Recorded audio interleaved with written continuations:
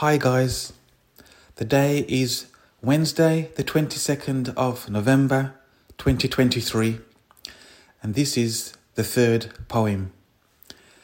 So this poem is called a poem verse.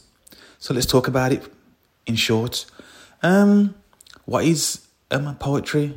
It's basically talking about what you want to talk about. It can be something sad, happy. It can be about a hard time that you've gone through. It can be with a family or friend. But it's about, in a way, taking you out of your normal life. You could have a normal job, just going to work or going to school and things like that, basically. And things not really being exciting. But when you write, when you put things down on paper, you make your thoughts and imagination come alive. It takes you to places where you could never go in reality. It's like writing a short book, about the future or the past. You are the main character, or you can write about anything you want to. So a poetry is a deep thing. It can take you to many places. Some people can even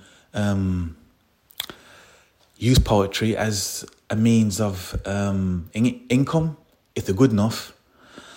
So anyway, this poem is called a poem verse, and it goes something like this. Poetry is emotional expression using our mind and soul. How people determine each one is now their thinking goal.